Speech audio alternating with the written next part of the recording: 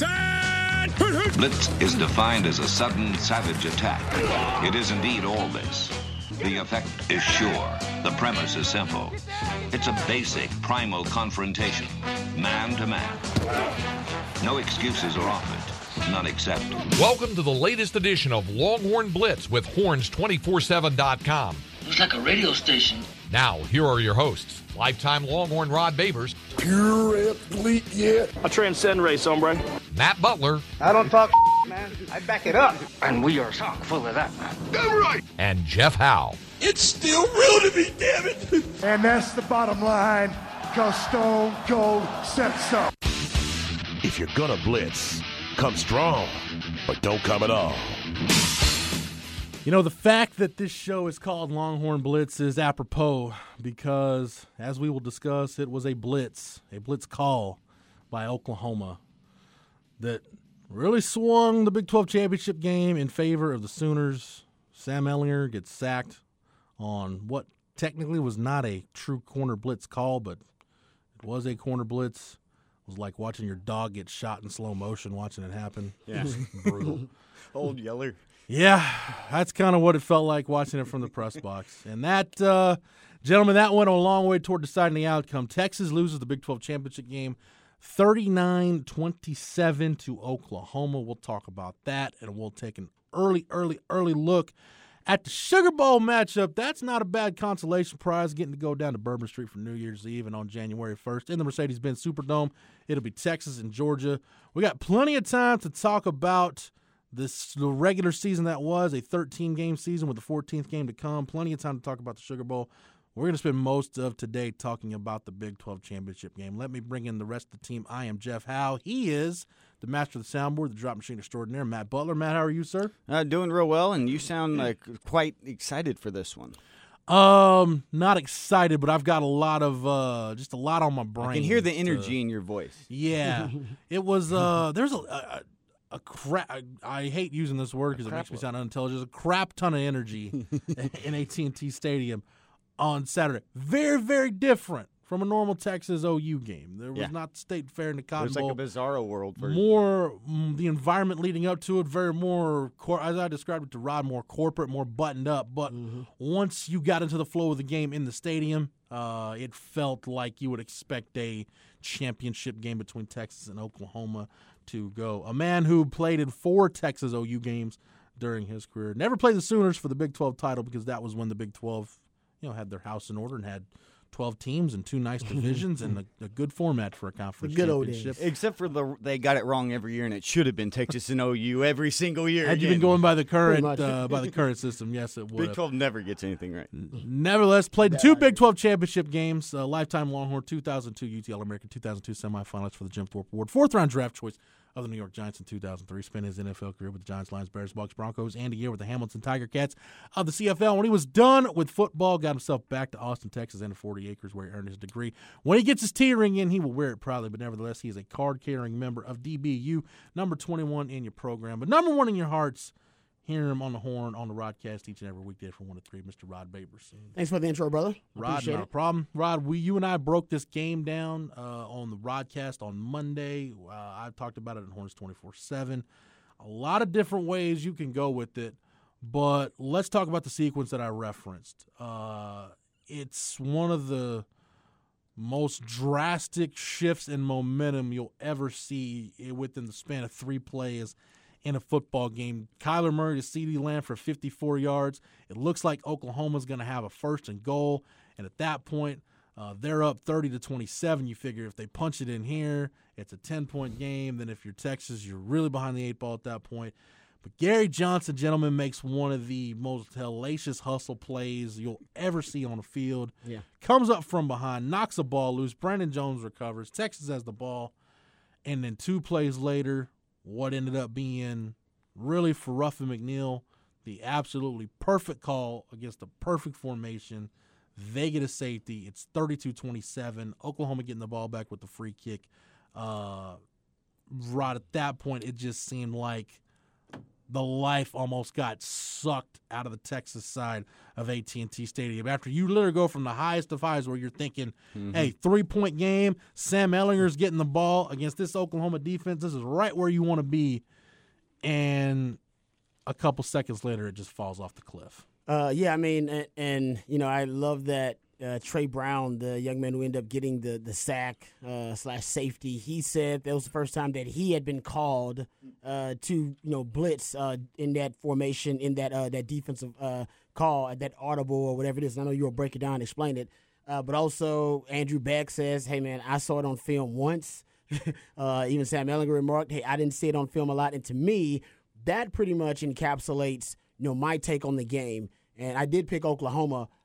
I thought it would be a closer game, obviously. I thought Tom Herman would cover. That didn't happen. All the trend said that would. But Oklahoma, they outcoached Texas. And I'm not saying that to be malicious about Texas, but they came in with – there were certain adjustments they had made from the first game and the first matchup in this game. And honestly, all those little tweaks, and they were small things. They weren't big things. We can talk about on the offensive side and defensive side of the ball. They made small tweaks that honestly – Texas did not make on the offensive side. I say defensively, I like Todd Orlando's game plan, and I think he made adjustments, and we'll get into that from the first matchup. But you look at what that we talked about Ruffin McNeill, all right? He was one of the factors that he was going to play a major role in the second matchup, but he was not a big factor in the first matchup. Well, it turns out, that gambling philosophy of Ruffin McNeill, the high-risk, high-reward philosophy, it paid off big time for him. I mean, why would you call that defensive call? Why would you make that call when possibly that corner who's guarding Colin Johnson, who's been torching you for 170-something yards, a Big 12 championship record, when you're going to leave him matched up on a safety, and if Texas can read it right, if the communication doesn't break down, and we can talk about that too a little bit later on, then Texas has an easy chunk yardage play, and they've been getting those all day, every day. So, I give props, Ruffin McNeill. But Trey Norwood, who was playing corner, they moved him inside to play safety. So he played nickel most of the time. He was matching up on Lil Jordan Humphrey. That was big. That was a new wrinkle they added. They also used their 40 personnel. They used a 4-man front with 3 linebackers in the game most of the time. I mean, they didn't really play a lot of nickel and a lot of dime, maybe out of necessity, whatever, but it allowed them to be tougher. It allowed them to be more stout against the run against Texas. Also, you go look at, and I talked about this too, on the breaking of the tendencies. With Texas, they didn't really do a lot offensively. Well, I say do anything new offensively. And maybe they figured, hey, we beat them last time by running downhill on them. That's what we'll do again. But I think that was a mistake. They didn't have a counter. They didn't have a counter for whatever new challenge or adjustment that Oklahoma presented, and they did. They presented some. I just went over a couple of them there. Texas didn't have a counter for it, and they should have had a counter for it. And I think the counter for them was just, hey, we're just throwing it to Colin Johnson. You're going to leave him one-on-one on the outside. We're going to take it all day, every day, and twice on Sunday. And that's fine, but you end up getting sucked into playing Oklahoma's game there. Yeah. You end up turning into kind of a shootout, and Oklahoma's like, all right, they're going to shoot it out. We're going to be ball control. And they almost switched positions. Yeah. Where Texas should be in the ball control offense, Oklahoma became the ball control offense. So I just thought Oklahoma had a better game plan. It was more comprehensive, and I thought they took the time to make more adjustments, and Texas didn't really have any adjustments. Not saying it was vanilla, but it was the Texas game plan that I had seen pretty much for the last since Oklahoma, actually. No, yeah, and I want to give Matt credit. Matt, and I'll let you go real quick, but I want to give you credit because since we started this podcast, and for those of you who don't know, Matt's a daily fantasy guy, heavy into the NBA, and it really dovetails nicely when we talk about Big 12 football because, Matt, you for years, and it's funny now to hear defensive coordinators talk about it, it's all about pace of play and number of possessions, and it seems like now that Lincoln Riley game plan was all about, look, as long as we just have more possessions than they do, we'll be fine at the end of the day. And it played in Oklahoma's hand. And now, one thing I want to mention, though, I think this is why everybody sees now, why does Tom Herman like to defer the coin toss? Because if you can get the ball at the end of the first half and they get it right back at the beginning of the second half, it's money at that point. Like you gain another possession. So, Matt, when you talk about Oklahoma going more ball control, it's almost like you're assuring yourself, and with the way things played out, look, regardless of what happens, as long as we don't turn it over, we're going to get more possessions than they do, and we feel like we're just going to score more points than them at the end of the day. Yeah, because if you get more plays, you can really dictate the tempo, and that's whenever it's more of not, you hear the stat in 40-plus runs for Texas, and fans will be like, well, that doesn't mean just run the ball and you're going to win. It's like, no, but it means that the game script is going to play out in your favor. If you have the ability to choose to run 40 times, you're dictating tempo, you're making your offense go wear out their defense, and it just really sets the game environment to where you get to dictate those terms. And then when you talk about the counter, it's funny that you brought it up that way, Rod, because it was literally after the first quarter, only the counter run. It was like we saw the inside zone, outside zone from Ehlinger, and then it was, okay, Texas ran a counter off of it. But that was about the only difference that I saw throughout the beginning of the game. Those worked, but it's just the chess pieces that we talk about and the ability there late in that game to come up with a call that played off of what all the tendencies were, and understanding your own tendencies is so big, and played like Gary Johnson to put Texas in that position so big, and then to get it reciprocated. This was just sort of the highest level of execution that we saw from both teams making good plays. It was just Oklahoma ended up making more plays than Texas. I don't think we're giving enough credit to the defense, Ruff McNeil. I watched a lot of Oklahoma film, and Oklahoma fans will tell you this too. That was the best Oklahoma's defense has played all year long. I was blasting him. Played all year long. And you're spot on. Texas Tech 2008. It was like I remember Ruffin McNeil doing it to Texas. So maybe it's now that he's been, I don't know, the defensive coordinator for 6-7 games, and now they're starting to really acclimate to that scheme or whatever. But that was the best they had played all year long. So I don't think people are giving enough credit. Lincoln Riley didn't win this game. Ruffin McNeil won this game. Yeah. Nobody wants to give credit there. I agree, man. Was held to 4. I love Todd Orlando's game plan. He held him to less than 40 points and held him to 3.2 yards per rush. Hell, if I told you before the game you get that from Todd Orlando's defense, you go, I'll take it all day, every day.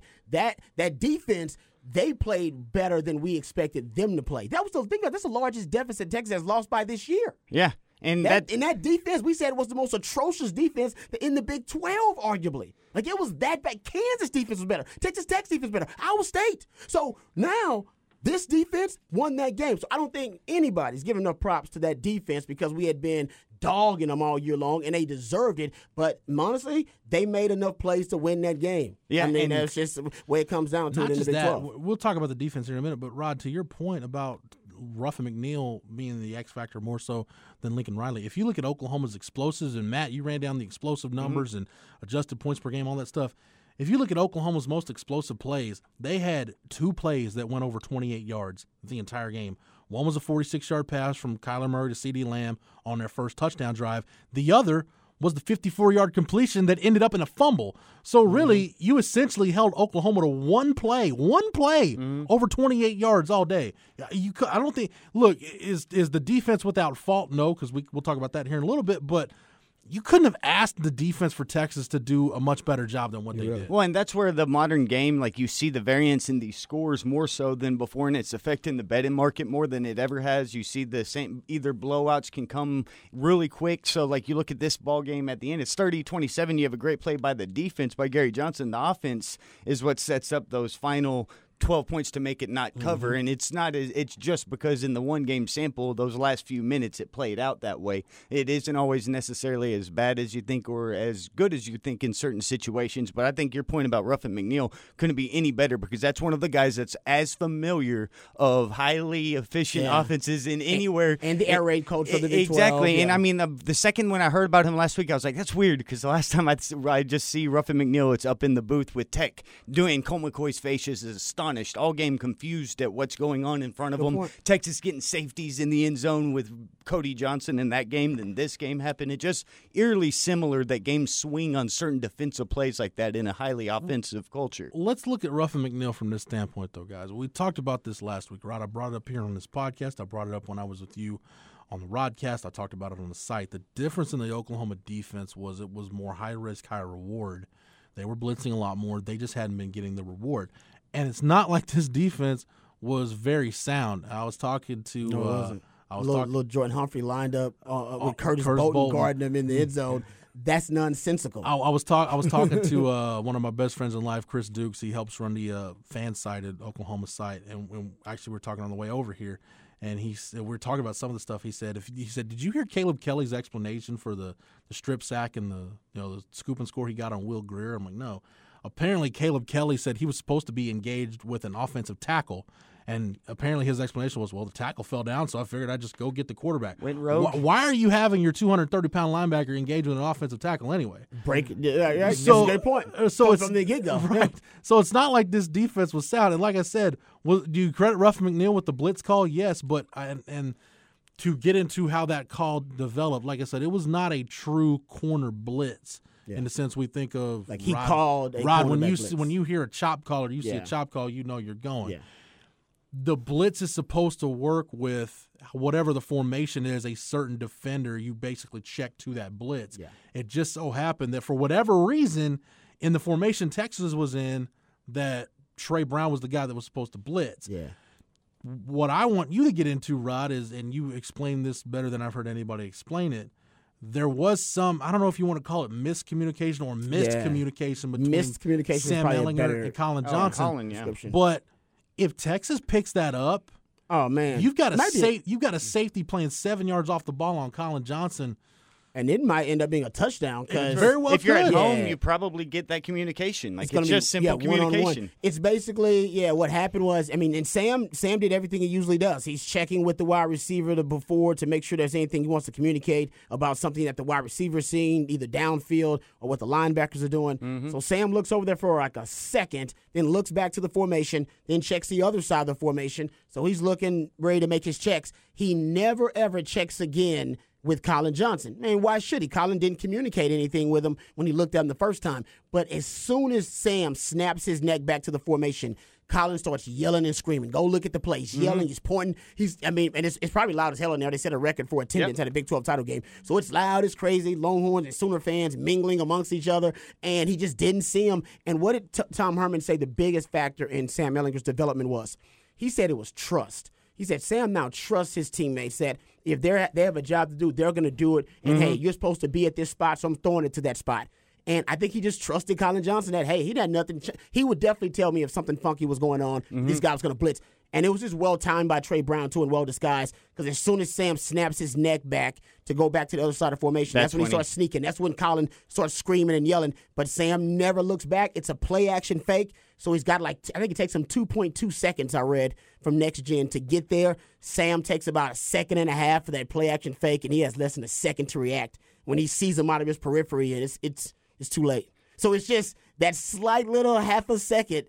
You know what I mean? Like, that's the difference. I mean, that's football. I told my girl, that's football in a nutshell, baby. Yep. That's it. Like, that's it. It's a game of inches. It's a game of half a millisecond. And if Sam just, decides to even peek over there, he sees Colin Johnson freaking out. He's pointing, but he doesn't. He never looks back. He's focused on something, and that's how quick it happens. Yeah, and that's where, man. We've heard, Tom Herman talk about it all season long, too, about with the new rule changes in the first play after a change of downs and the second play. And this was the second play after a change of downs. So it just was in that that every single snap we've heard him talking about, well, we have Sam reading it. They're going to read it before. He's taking ownership of the offense. And it's cost Texas so many just quick 5-yard delay game penalties. So that mentally it's there that he's looking for. But like you said, in the situation, it just happened to be that, okay, neutral field might be just loud enough that you don't hear it or you don't see it. And at home, I think it was when the crowd gets quiet. If I'm not mistaken, it's closer to like a bunch of Sooner fans, I believe, the too. OU band was down at that right? Corner. Yeah, like they. The So OU in, that's all you need. It's weird crazy, how crazy those margins are. That matters. And but in the original Texas OU, that always matters, right? It matters if you're what end of the field you're on going in. And it matters that on the play before. I mean, when does Gary Johnson make an unbelievable play? Like, I couldn't believe what I was watching because you just saw a missile come out of nowhere when he forces that fumble and just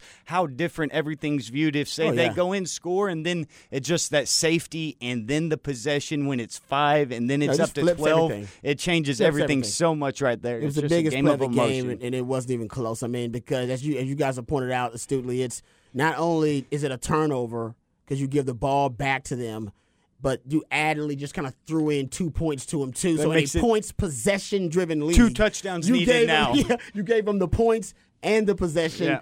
And, of course. And then I would say next after that, and then Jeff points this out, too, before the half and then right after the half, that's also killer for you. Yeah. Because they, in terms of possessions, they get a score They in finally get 41 ahead of you. seconds. They get a touchdown, and then coming back in the half, they get that touchdown. That is a game changer for Oklahoma. It was a game. So I think those two sequences and the emotional high that Texas was on after that Gary Johnson play, trust me, you cannot discount that in terms of how exhausting it was for Texas to also give it right back, 2 plays later. Because they get the turnover, they're like, all right, this is it. Run. And as Jeff pointed out, everybody's high. I mean, they are riding high. They got the emotion, the momentum, and then not only that, it just completely shifts. So it just took the air out of the team. They never recovered. And trust me, a lot of teams never recovered from that.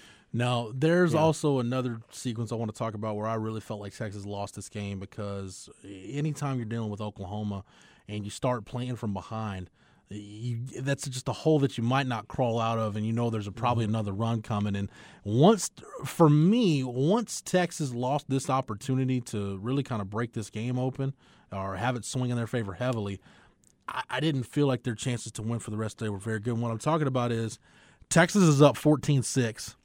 Oklahoma gets the ball with 11:22 to go till halftime, and they go 3 and out. Trey Sermon 1-yard run, an incomplete pass to Hollywood Brown. That was the deep ball that Hollywood Brown drops. They overturn it on a replay, and then there's a play that's short of the sticks. Devontae Davis made a hell of a play to get Hollywood Brown down short of the mark. That was a great play. Oklahoma punts. So Texas gets the ball with a 14-6 lead, having just held Oklahoma to force the 3 and out. You got the ball with 10:06 to go until halftime. If you're Texas, this is where you go for the throat. This is where, you put your foot on the accelerator and say, all right, this is where we go build our cushion. Like you did in the first game. What happens that first play of the next drive? It's a 10-yard pass, Ellinger to Johnson, and then Keontae Ingram rushed for no gain. Ellinger rushed for 2 yards. Ellinger sacked for a 10-yard loss and a punt. Right after that, Oklahoma goes 6 plays, 87 yards, and a touchdown. Texas gets the ball with 5:01 to go. And keep in mind, at this point, Oklahoma has no timeouts, but Texas ends up punting, gives Oklahoma the ball back with 59 seconds left. And in college football, with the ability to stop the clock on first downs, you give Kyler Murray 80 yards with a minute to go. Yeah. That's an eternity. Oklahoma goes down and scores. So really, in the span of 10 minutes, you go from being up 8 with the ball to being down 6 going into halftime, and Oklahoma gets the ball right back to start the second half. Agreed. You're done. Yeah. You're done. And you let them possess it, that final possession of the half to where it gets to flip back over to where it's like if you're just successful and let it play out the way you want to, you consume that time of possession, and then who knows if you get the score or not. But just keeping them off the field keeps you within that score where you can maybe survive a safety late, but you can't do that whenever you book in the end of both halves with ineffective quarters, Yeah, you can't afford to waste a stop. Yeah, and Todd Orlando got you stops, and that's why Sam Ehlinger, I agree with him saying this is on the offense. You know what I mean? Like when you get stops, Texas wasted stops that Todd Orlando gave them, and then their stops were giving them points. Exactly, field, you know what I mean? Exactly, you know what I mean? And that's the thing too. When you're able to hold them to field goals, I believe without the kneel down, you take away the kneel down for Oklahoma, both teams had 10 possessions. All right, and I think Oklahoma ended up getting 4 touchdowns, 3 field goals. I don't know. 3 touchdowns, 3 field goals, right? 2 punts. Is that what worked out for them? And then the 2 point on And then top. the 2 points, of course, too. And then Texas ended up getting 3 touchdowns. They miss a PAT. They get 2 turnovers, 2 punts. You know what I mean? Like, it works out where basically in the possessions, in a points possession league, and Tim Herman said it, they got field goals out of some of their drives that died, and we didn't. We got no points out of them.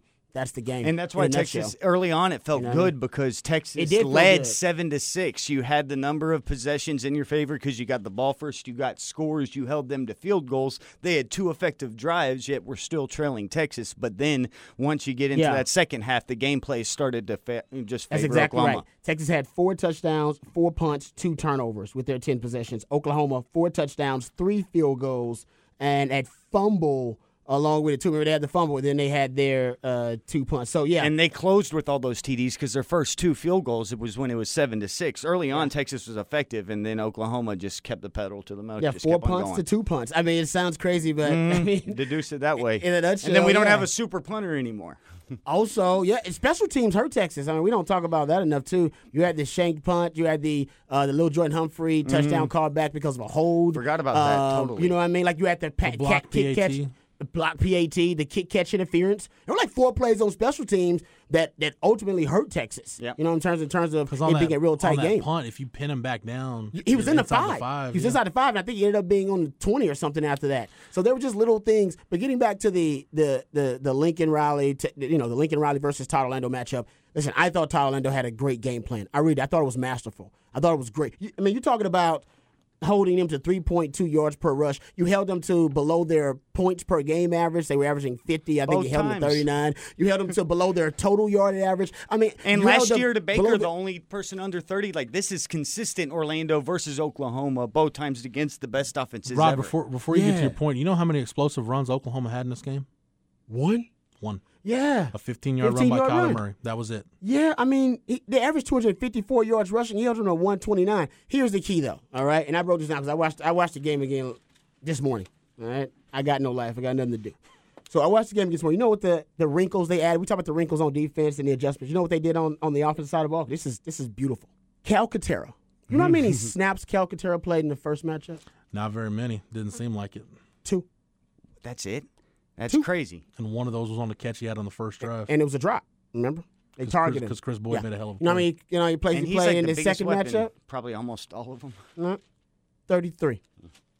2 touchdowns. All the guy only had 4 touchdowns going into the game, had 2 touchdowns in this game, had 22 receptions going into the game, ended up with 3 receptions in this game. I'm telling you. And you talked about him pregame. I brought this up all week long. I said they're going to just outnumber Texas in the box. Yeah, that's why everybody wants to run 20 personnel. Those H-backs. Or 12 personnel. They ran 12 personnel a ton. They ran 21 personnel, 2 backs, 1 tight end, but they would just spread it out. People didn't notice. Like, no, they spread out. Or they run 20 personnel. They ran 20. I mean, the first matchup, they ran 2 backs in the backfield, 20 personnel, or an H-back, all right, 2. All right, 2 backs in the backfield, either way, H-back or 20 personnel, 48% of the time. In the second matchup, H-back, 20 personnel, 21 personnel, 57% of the time. If you add in 12 personnel, 2 tight ends, they ran 65% of the time. They had 8 men in the box. They had 5 offensive linemen. They either had 2 running backs or 2 tight ends. And if you add the +1 of Kyler Murray, sometimes they had 9. They ran the ball more times. They ran 9 more times, I believe, for 93 less yards. Because what they understood was that we gotta win the battle of physicality. It's almost like why we tell Texas you gotta run it 40 times, even if you're not really being productive in the running game, because it sets the tone. You know what I mean? Like that's the physicality. They wanted to win the physicality edge. They did it with personnel and formation. Tons of Calcaterra. It was a Calcaterra and Meyer on the field at the same time. They'd run 12 personnel, or they'd run 20 personnel, 21 personnel. Only every now and then they'd mix it up and run, 4 wide receivers or 10 personnel, and then they'd throw in some 11. In the first matchup, they ran a ton of 10 personnel, a ton of 11. They also fell behind. So they couldn't run their power package like they wanted to. So maybe Calcaterra got hurt or something, I don't know. But once they got behind, they didn't run the power package. In this game, they wanted to assert their power. Yeah. Their O-line was that's their advantage. They added to it. They decided to double down on the advantage. Let's go tight ends, let's go running backs. The first matchup, they made the mistake of trying to match Texas's speed because Texas went dime with that dime package. No, that's wrong. Counter Texas's speed with power. And that's what they did. Yeah. Texas be as fast as they wanted to. They still kept running the rock. Calcaterra in the red zone. That's what they did, man. And I said they would run. This is exactly what Oklahoma State did and West Virginia did, guys. West Virginia and Oklahoma State ran, and they had 2 backs in the backfield. And not just a full back. No, I'm talking about 2 tailbacks in the backfield. All right, they ran it 51% of the time on Texas with 2 backs in the backfield, 20 personnel. That's all Lincoln Riley did. He watched the same film I'm watching and going, well, hell, I'm definitely doing a lot of that. And then he watched Texas Tech, and what did Texas Tech do? They threw it deep. You know how many times they threw it deep on Texas? 10 times. Wow. They just chunked it deep. 10 times. In the first matchup, they didn't chunk it deep 10 times. And out of those 10 times, there were 4 incompletions, 4 receptions, 2 PI calls. Chunk it deep on Texas. Even if they got good coverage, it's a damn. Tech did it because they had 6'6" and 6'5" wide receivers, but still, Texas DBs don't play the ball well, so throw it up. So, man, honestly, he just watched film and made some of those simple adjustments. 2 backs in the backfield, 20 personnel, more of that. Deep shots, more of that. Calcaterra, more of that. And those two feed off each other whenever you have a guy like Calcaterra. He makes you multiple. Mm-hmm. I can run now. I can go from 12 to 20 to 21 just because that one guy's on the field. Texas adjustment should have been, Texas has Andrew Beck, and he's basically a Meyer to us. He's a fullback, more of an H-back, and they use him really well. First team All Big 12 player. He's been really, really good. But he ain't a tight end. Cade Brewer and Reese Laytow are tight ends. They're more of the Mark Andrews and the Calcaterras that can be matchup nightmares, spread them out, 5-tool tight ends, flex them, do whatever. I don't know why Texas ain't breaking them out yet. That would have been a great counter in this game. You want to run the ball more against those smallish linebackers of Oklahoma? How about you just put more bodies in the box? That's what everybody's doing against you. Go back and look at that first Sam Ehlinger touchdown where you ran more of a heavy personnel look. You overloaded it on the left side with Brewer and Danny Young, and then it's real quick. It's Sam one-on-one with a safety, which if you're Texas, if you're Tom Herman, hell, that's a matchup in the red zone I'll take all day, every day. Well, and when you have somebody like Calcaterra that's so versatile that you can bring him in and he basically can be fool's gold for 3 different positions for the defense, you could see at times that, even though OU wide receivers were confused on where to line up because the whole idea is to confuse the defense. Right. And then when you have somebody like Calcaterra, it's like the way you brought it up the first time years ago and how basically Aaron Hernandez is the coach's dream for, like, say, offense the way that you had Urban Meyer doing it back then. But you look now, it's the same way that you see somebody like Gerald Everett with the Rams doing it now, that he can come in, you can motion him in and he can be your power blocker, but he can get any mismatch and then he can be that moving piece, and it's going to open up the pass game where now you see him out there, you intend some type of play action, and now they're hitting you top over with the deep ball. So it's just great scheming and adjustment by Lincoln Riley based off of the first matchup that you had and understanding and building upon it. And Texas is talented, but isn't as talented with some of those pieces as Oklahoma. So that's where you got to make sure you find the pieces, recruit them, and fit them into the box the way you want, the way that, say, Texas doesn't have that Calcaterra piece necessarily yet. Rod, to your point about Oklahoma wanting to establish themselves in the physicality battle, doing it on first down with the run game. And again, Oklahoma's run game was not great. No, it wasn't dominant. But you look at their rushing numbers on first down. They ran the ball 40 times. They ran it 19 times on first down, so almost half their carries were on first down.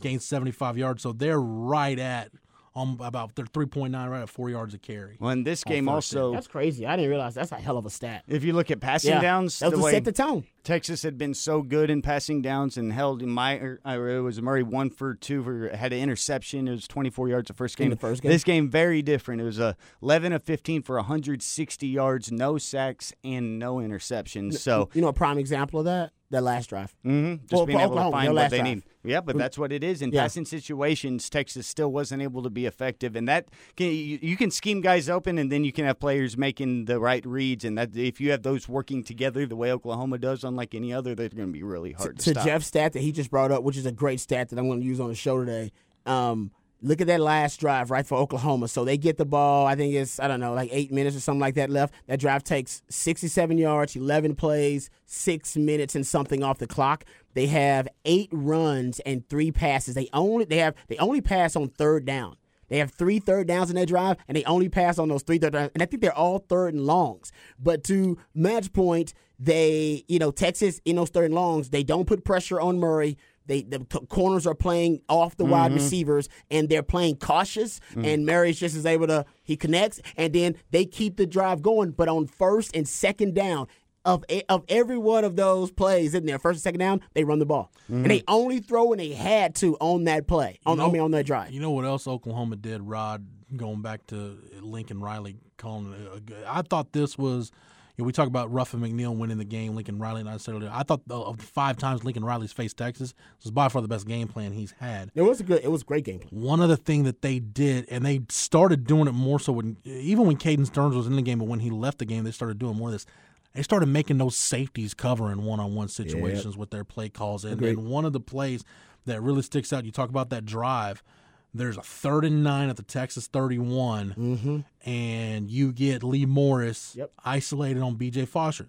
B.J. Foster's going to be a hell of a player by the time he's done here. Yeah, but he's a true freshman. But if you're Oklahoma, that's a matchup you want. That goes for 13 yards, and you move the sticks again, you're in the red zone. And it's a touchdown to Calcaterra. He's on B.J. Foster. Yeah. They wanted him matched up. And the first touchdown in Calcaterra, I think, is Brandon Jones. It's like a fake and play action fake, and that kind of he blocks and then releases. But I'm with you. I think they did target the safety. I think they targeted the safeties from the beginning. Remember, they go deep on Caden Stearns. They wanted to get – for some reason, they thought they could get deep on all of them. They went deep on Brandon Jones, too. Yeah, that's what I'm saying. They thought – because I think they understood if I can't get the reception, the PI is just as likely in this conference. Yeah. Because the refs are just that bad.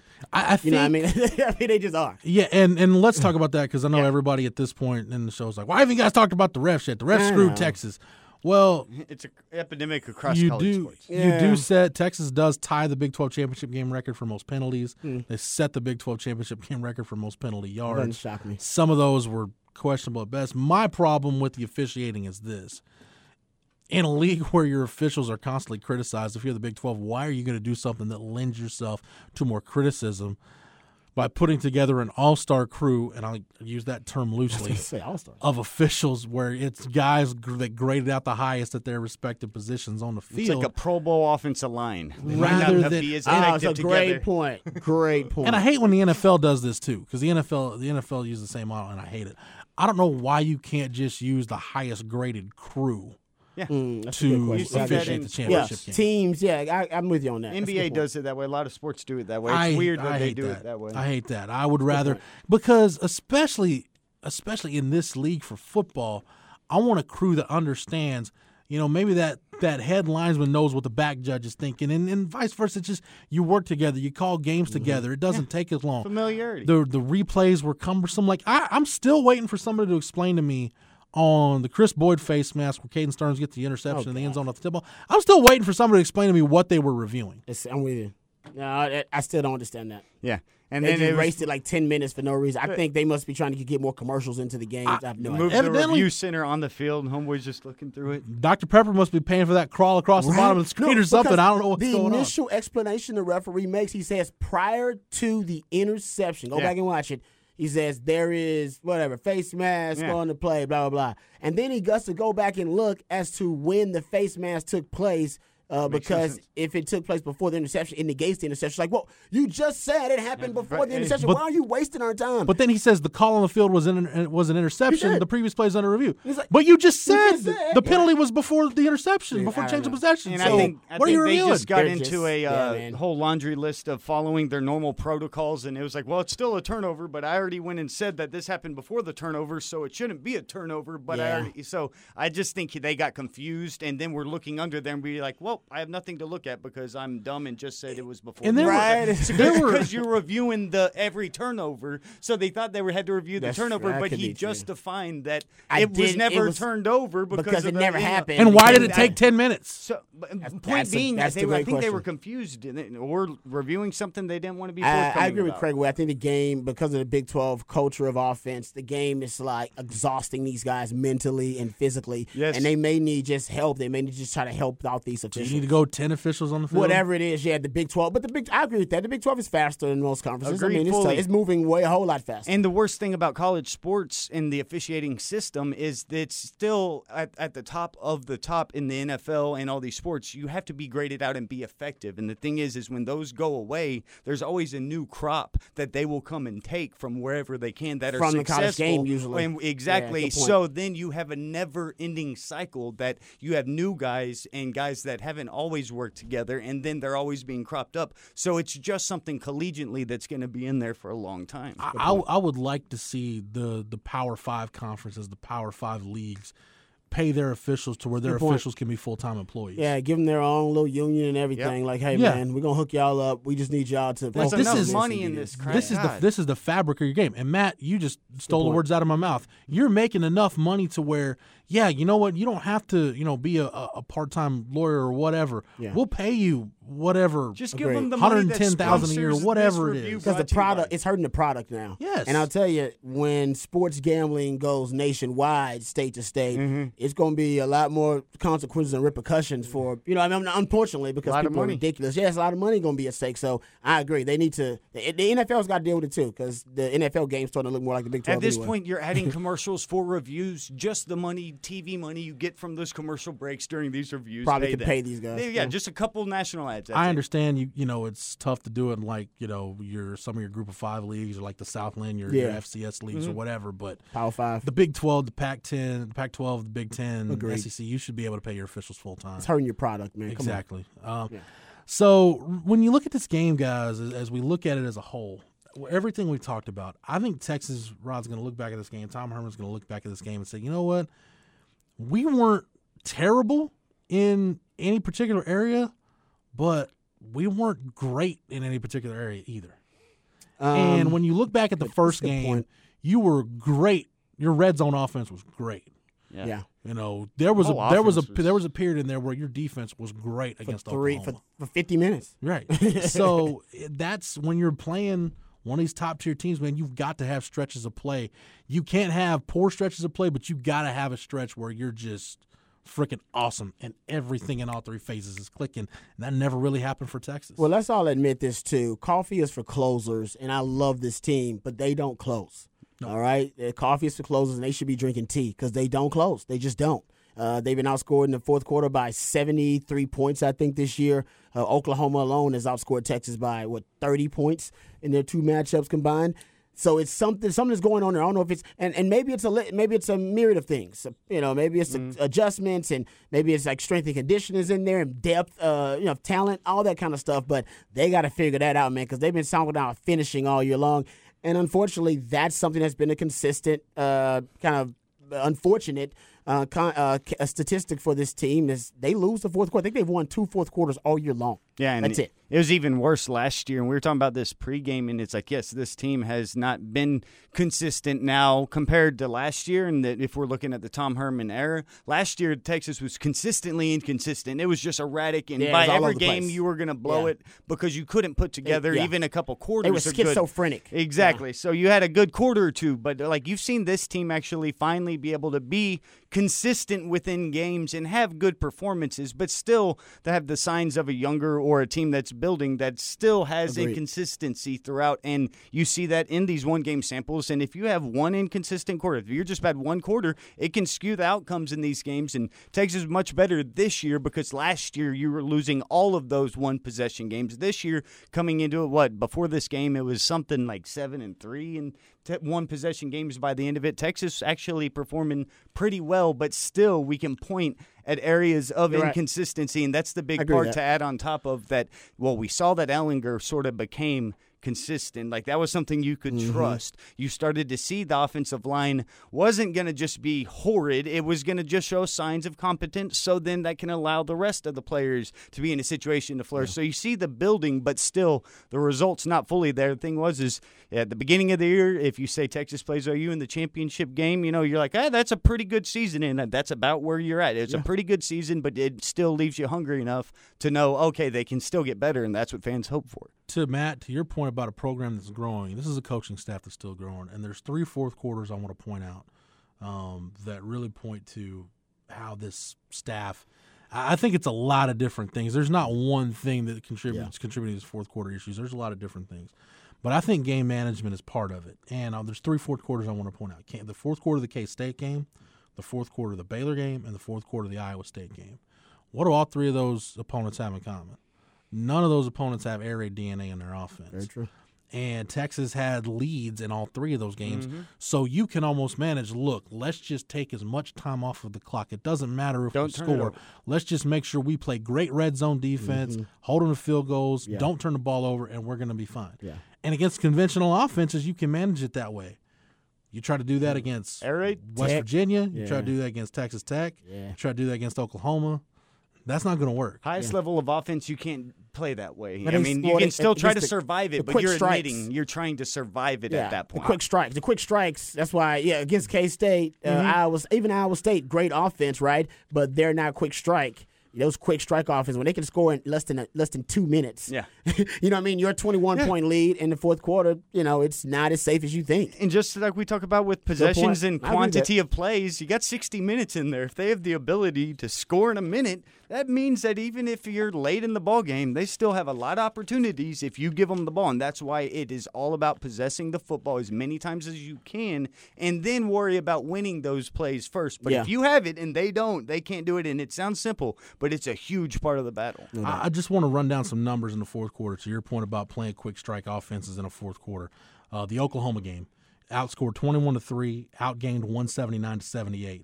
Now, Oklahoma State, you were much better, but keep in mind that was Texas throwing the ball and having to come back. I was going to say, yeah. They outscored Oklahoma State 14-7, outgained them 128-36. West Virginia, you were outscored 15-10, outgained 150-135. Texas Tech, you're outscored 24-14 in the fourth quarter, outgained 270-159. And then on Saturday, outscored 12-0, outgained 149-166. When you have a chance to get these air raid teams down, these teams that in 2 minutes can turn a game on its head and get it right back in their favor with their ability to go down the field, you've got to keep your foot on the gas the entire 60 minutes. I think that's something that this staff will look back and say, yeah, there are certain games that we can manage the way I think Tom Herman ideally wants to manage a game, and there are some games where you got to get out of your comfort zone a little bit, and you just got to keep pushing and keep pushing and keep pushing until you cross that finish line. Yeah, I mean, we saw it against Oklahoma the first time. Texas had a 45-24 lead, and boom, boom, boom. Oh, wow, right there. 6 minutes. And to y'all's point about the offense carrying this team, I mean, when you start looking at it, I mean, when they've been in trouble, they've gotten a big drive in the fourth quarter. Tulsa, a 13-play, 5-yard drive that went for a touchdown. TCU, 10 plays, 76 yards and a touchdown. K-State, 10 plays, 36 yards, burned the last 4 minutes off the clock. Oklahoma, 9 plays, 52 yards, kicked the game-winning 40-yard field goal with 9 seconds left. Oklahoma State, you had a 13-play, 75-yard drive in there. West Virginia, you have a late scoring drive that went, what'd that go? 7 for 75 and a touchdown. So Texas Tech, 7 for 75 and a touchdown. So the offense really all year had been able to. It's almost been the offense is. It's been weird to watch this Texas offense. It's almost like whatever the offense is needed to do to win the game, they've done. You need them to bleed the clock, they go bleed the clock. You need them to go get a quick score, they get a quick score. You need them to take some time off the clock and get a score, they take some time off the clock and get a score. It just didn't happen in this game, Ron. It just didn't happen in this Oklahoma game. No, I think because Oklahoma flipped the script on them a little bit, and Oklahoma became the ball control offense, and when they just gave Colin Johnson one-on-one, and I agree with Texas. Hell, you could almost argue Texas didn't throw it enough to Colin Johnson. Like 10-170, keep on going. I think that's the trap that they lured Texas into. Like, all right, you want to throw it, but we can throw it too, right? Yeah, I mean, do you really want to just throw it all over the field with us? Okay, that's fine. And then not Texas abandoned the running game, but Texas found a more convenient way to move the football, and I think it worked great. But like you just pointed out, in certain when they had to actually have one of those long, double-digit play drives to milk the clock, keep Kyler Murray off the field, and get points, they couldn't get it. And it goes back to the inability to run the football. And Oklahoma went into the physicality about it, and we talk about what Oklahoma's done differently. Their personnel and their defensive front changed drastically from the first game. They got Caleb Kelly on the field, started playing more with 3 linebackers, and their jack linebacker, which is their hybrid guy, they took that. It was Mark Jackson in the first game. Mark Jackson's about 225. Now you're putting Ronnie Perkins in there at 265. That really does allow you to be 4 down. And Rod, it almost felt like Oklahoma just had the approach of no matter what we do, as you said earlier, we're not going to lose the physicality battle. They're not going to run it down our throat. And I mean, I think it was just and like I said, it wasn't sound, but it was just enough of an adjustment to give them a little bit more beef, up front, so that they could be stout against the run. That's all they really needed. And a good self-assessment by Oklahoma, because, Lincoln Riley's probably looking there like, well, Oklahoma had dominated forever. How had Oklahoma always – okay, well, they were more physical. How has, in the last 5 years, Texas became the most physical team? And it's like simple things, but it seems as if they really put an emphasis on that, and it ended up working out for them. For me, this game just puts in perspective how far Texas has come to be – We talked about all this, guys, all this kind of, not, I don't want to say negative stuff, but stuff that Texas could have done different or they could have gone the other way. It's still a tie game in the fourth quarter of the Big 12 championship game. Exactly right. You're still 15 minutes away in a tie game from going to win a conference championship. Yep. And if you'd have told me that after Maryland that was going to be the deal, I'd say, hell yeah, I'll take that 6 days a week and twice on Sunday. No question. Especially look at the Tom Herman era when it's just versus Oklahoma, the Baker Mayfield and last year nearly winning that game. And then it's living up to and exceeding expectations in big games, which is good, even though this time it didn't come out with a W. They won't always have and I know it seems to happen a lot. They won't always have the best quarterback in the country. Yeah, at Oklahoma. To navigate. Well, I know if Lincoln Riley keeps identifying them, and then I say that I'm like, well, actually, Landry, the last 8 years or so. Ever since you were picking off Heupel or whoever, Jason White. So, but that's old Paul Thompson days and Rhett Bomar. No more of Lincoln those. Riley's legacy. That's just part of the reason you may not have to deal with Lincoln Riley next year. Yeah, I mean, if Lincoln Riley's, if his Hopping agent ship. is smart, I'm sure his agent's talking to Green Bay right now, like, hey. Can we link up the best offensive mind in college football with the best quarterback in the league? Well, the dominoes of Urban, there's dominoes everywhere. Go to Cleveland and go link up with your old BFF Baker Mayfield. I think it's a good chance he goes to the league this year. I think this also shows how much more work there is to do for Tom Herman and the staff, which you got to keep recruiting well. And you look at the 2019 class, it's going to be another top 7, top 5 type class, which is from a talent standpoint. Sugar Bowl will help that. You're planning a New Year's Six game, which you haven't done since 2009. But I think this game, Rod, it kind of exposed some of the things that we felt Texas had done a good job masking, like an offensive line that had been average, had been solid, but it wasn't great. And I think in a lot of ways the offensive line kind of got exposed. Agreed. A little bit. The fact that you don't really have a game breaker at running back right now. Maybe a healthy Keontae Ingram is that guy, but you didn't really have one in this game. You had him in the first OU game for a little bit, and you still had the hip issue. A true difference maker at tight end. That's another big part of this offense. The overall just inability to be explosive whenever you need to on offense. Things that Tom Herman's talked about all year, and then you flip it over to the defense. If you take away Charles Omenihu, who's the one guy on this defense that on third down somebody fears their ability to get after the quarterback? Yeah, the injured Roach really all season. If you could have had a Roach, it could have been maybe him, but you never got him. Impact guys in your defensive front, impact guys at those positions, like defensive end, you don't have enough of them where you need impact defenders. So, and look, I, in my opinion, this program overachieved because I didn't pick them to get to the Big 12 championship game. I didn't think they'd win more than 8 games in the regular season. So from my perspective, this is all the whole, is Texas back? It just depends on what your perspective or your idea of back is. Did they overachieve? Okay, well, it's all dependent on what were your preseason expectations for this team. If your preseason expectations were that Texas goes to win the Big 12, then you're disappointed and no, they underachieved. But for me, getting to the conference championship game, getting to the Sugar Bowl, even if it ends with a 9-5 season, to me that's overachieving to get those 2 check marks. You made a conference championship game, and you got back in a New Year's Six mix. Yeah, I mean, I said they'd be a 9-win team. They won 9 games. Yeah. I mean, honestly, I'm satisfied with the progress in year 2. I actually think they're maybe better than what the numbers say. They are better than I had losses. The losses aren't what I predicted they'd be. You know what I mean? So the team still is a little bit unpredictable, but they are much more sound football team in year 2 than I thought they'd be.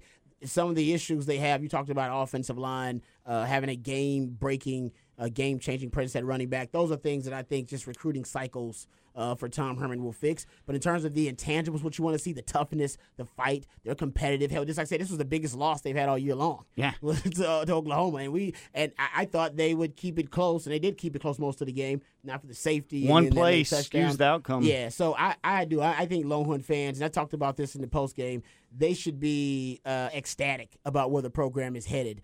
I'm a little worried about whether guys leave next year. I think the offense changes dramatically if Lil Jordan Humphrey and Colin Johnson both decide to skip and go to the league. I think then the offense may be looking more like Texas 2004. You know what I mean? with 2 good tight ends and 1 wide receiver. It was like Tony Jeffrey, but it would be Devin Duvernay. And I know it sounds weird, but that was a really successful offense. At least you got Cedric Benson and Vince. Yeah, you can't stop that. Ingram I know. Bam Bam Sam you can't stop that. At least you got quarterback figured out, though. That's what I'm saying. Like they did then. They had quarterback figured out, and that was a good team. And then, so I think in the defense will be, I think got some young pieces, got to figure out the D-line. So that'll be big. Brandon Jones says he's staying, but seeing what those young receivers are going to do. I think the defense will be.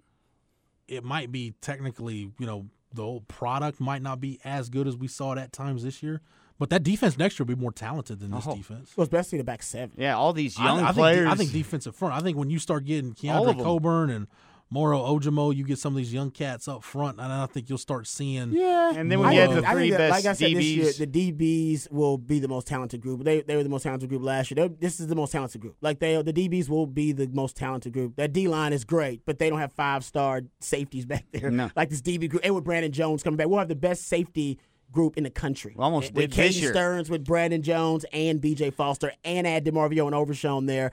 It's going to be the best group of safeties in the country. And I like the young corners. I'm a big Anthony Cook fan, so I don't even mind Chris Boyd and Vontae Davis. That's what I was going to say with linebacker. You're going to miss Gary Johnson a whole heck of a lot. But, man, when you start watching Deli Adaway and DeMarvion Overshown run on the field, yeah, you're going to have some talent. There's going to be some growing pains, but those cats can go. And those are the ones you sit there and you're like, man, Gary was great, awesome, but in the Big 12, it's like the running back version on the defensive side. You may just need a good body that fits within the framework of the defense, not necessarily what you needed 20 years ago. Oh, yeah. In a middle linebacker that's going to carry Gary the defense. Johnson is. Yeah, that's why perfect. That's why he's perfect, for the Big 12. But to talk about overachieving or underachieving, Matt, I know you're a big fan of S&P Plus. We cite them a lot, and Bill Connolly, guys at Football Study Hall, do a good job of putting this stuff together.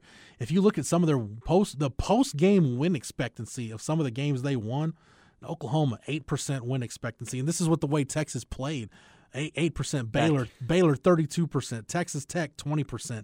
So, I mean, there were USC 53%. So there were games Texas won that even when you throw in the metrics after the fact, it's like, man, how the heck did they end up winning that game? And that's the way you hear people talk about random. Just when it comes down to there's no skill in winning a one-possession game. If you're in a one-possession game, you are so close to that team throughout the 60 minutes. It just depends on which shade of those 2 minutes, who had the ball where, and what happens. And given 100 different playouts of that same game, you may have 50 different outcomes each way. So it's like if you get in those games, you may see it come and regress back, and that's what we saw this year, but in Texas's favor. Texas was losing them all the year before. This year, you're winning them all, and you can point to Texas being a little bit more sound in certain areas, can be those margins that get you there.